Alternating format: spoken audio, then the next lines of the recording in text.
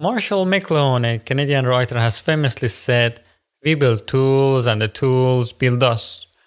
Or perhaps you have heard about a design concept called ontological design, that basically what it says is that our thoughts are shaping our spaces and environments, and the environment and spaces that we created are returning the favor and shapes us back. And you can taste it. If you sit on a comfortable chair, you'll feel more relaxed. But if you sit on an uncomfortable chair, suddenly you're more anxious.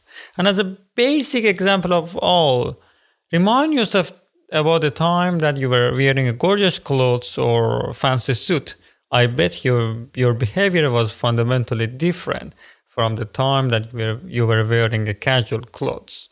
In this episode, we take a look at fundamental principle that, in my opinion, shows who we are as a human species and why it is important in your daily basis. Ladies and gentlemen, welcome to the podcast. My name is Puyan Shagar and this is Masina Podcast.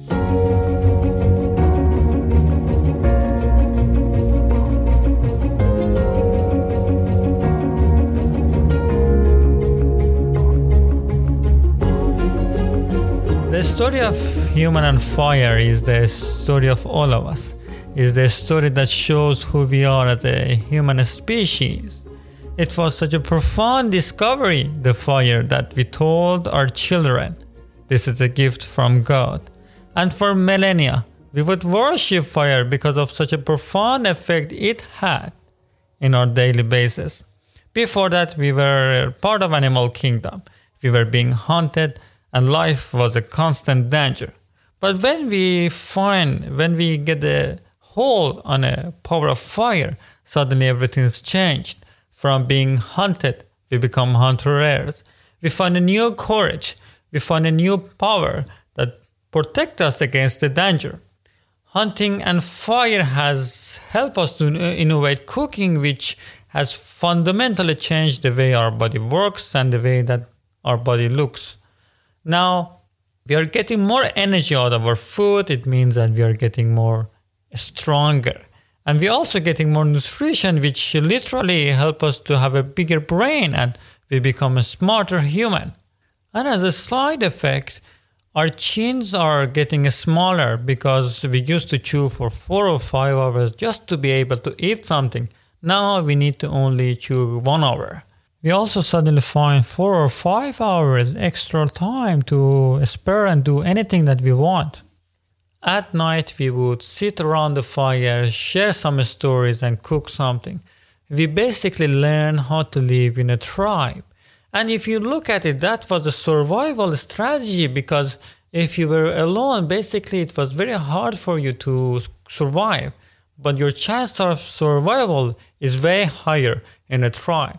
And as a side note, that's why the rejection feels so bad, because the rejection back then means that you're alone and you're basically dead. At night, we would come together, share some stories and cook something. That helped us to innovate languages, develop empathy, and we basically learn how to work with each other. The share of responsibility for common good was so important for our survival.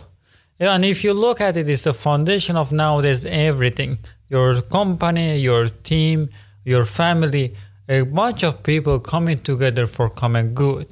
Fast forward in our history with the discovery of metals and the help of fire, we bend metals in our needs and suddenly the Stone Age is obsolete.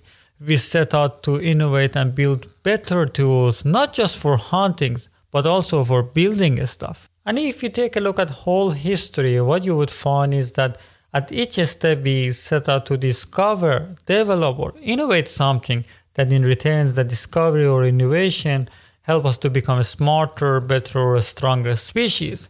And then we set out to develop and innovate more stuff and this feedback loop continues. Look at the time that, for example, we develop languages that help us to communicate, express our opinion and share knowledge. Look at the time that we develop vaccine that help us to have longer life expectancy. Look at the time that we innovate railways and industrial age that has profoundly changed the way we live nowadays.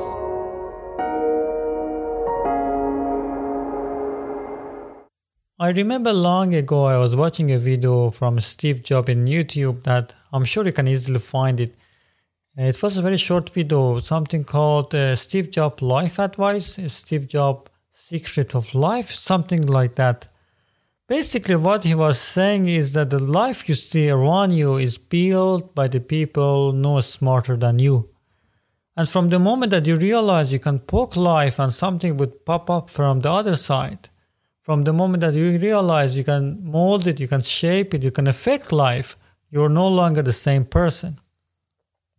For me, that moment was the time that I learned about the story between human and fire and how that evolution has played in our advantage, how at each step we set out to innovate and discover something that help us to achieve bigger goals in our lives. If you're interested about the basic story, I highly recommend you to go and read a book called Catching Fire, How Cooking Made Us Human by Richard Wrangham. The part of research for this episode came from that book, so I highly recommend it.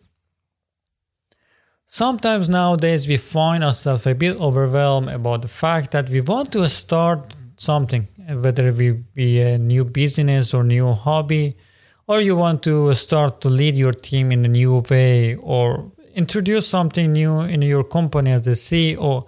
But it's very difficult to know where to start from or how to start from. And especially with the nowadays informations that literally it's very difficult to choose the right way to do so. In such situation, I find the story between human and fire very useful. If we take a look at the example of fire and putting a man on the moon, and let's forget about the time scale for now.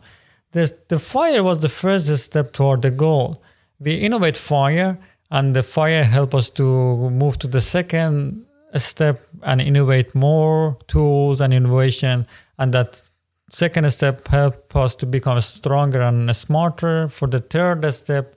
And each step move on and finally we achieve our goal and put a man on the moon. And if you want to start something, I highly suggest to look at the smallest and most basic step you can do toward your goal. And if you don't know where to start from, just start from somewhere. It doesn't matter. You learn along the way.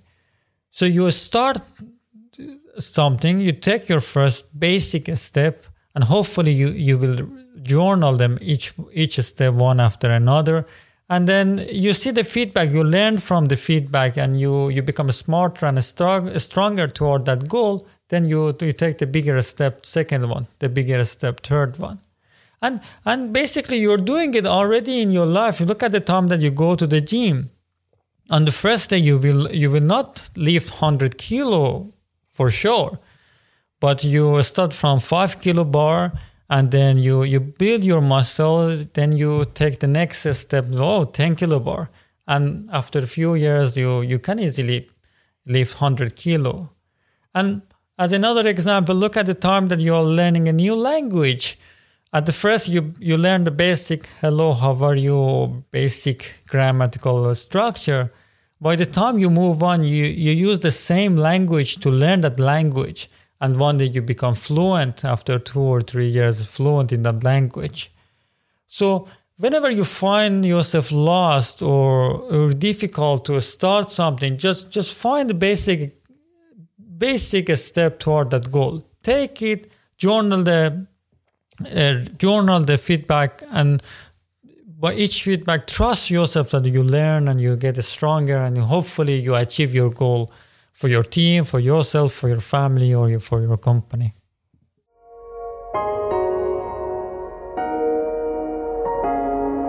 One last thing that I would like to leave with you in this episode is this design concept called ontological design. Just Google it, it's such a fantastic topic. You find plenty of useful materials in Google and YouTube.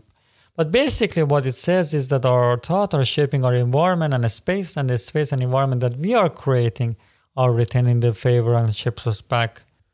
New York Magazine a few years ago has run an article called The Psychological Impact of Boring Building. And basically what it was trying to say is that this boring building that we are creating are invoking an anxiety and depression on the people. It basically, what it means is that the architecture are shifting our moods and feelings.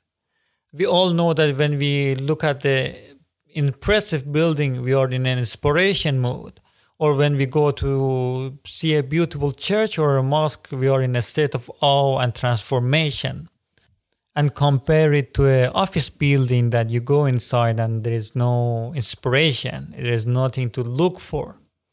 But basically what I'm trying to say here is that the environment that you're setting yourself into is way more important than you give it a credit for. And the evidence is that in our biology, they put a human stem cells. Human stem cells, they don't have the potential unless they are put in the right environment. So they put human stem cells to an environment that is good for producing bone cells.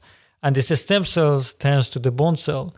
Then in another experiment, they put it in the environment that is good for producing muscle tissue, and the stem cells tend to the muscle tissue. So my message is that pay attention to your environment equally. The environment, both the things that you cannot see, like the trust with your teammate or in your company, and the things that you see, the environment of your office, how does it look, how does it feel. So next time that you're cooking, I invite you to think about the story of Human on Fire and how the cooking has helped us to become a human species today. How at each step we become a stronger and a smarter species. And when you're trying to start any journey, try to do the simplest step possible. Try to see the feedback, become stronger and smarter for the next step that you will take in. And equally, try to pay attention to the environment that you're into, the kind of culture that you're setting with your team and your company, the way that your building, home or office feels or look. They are equally important. And most important of all, set out to do your best work, because what you do matters. What you do is creating a space and environment that basically affect everyone.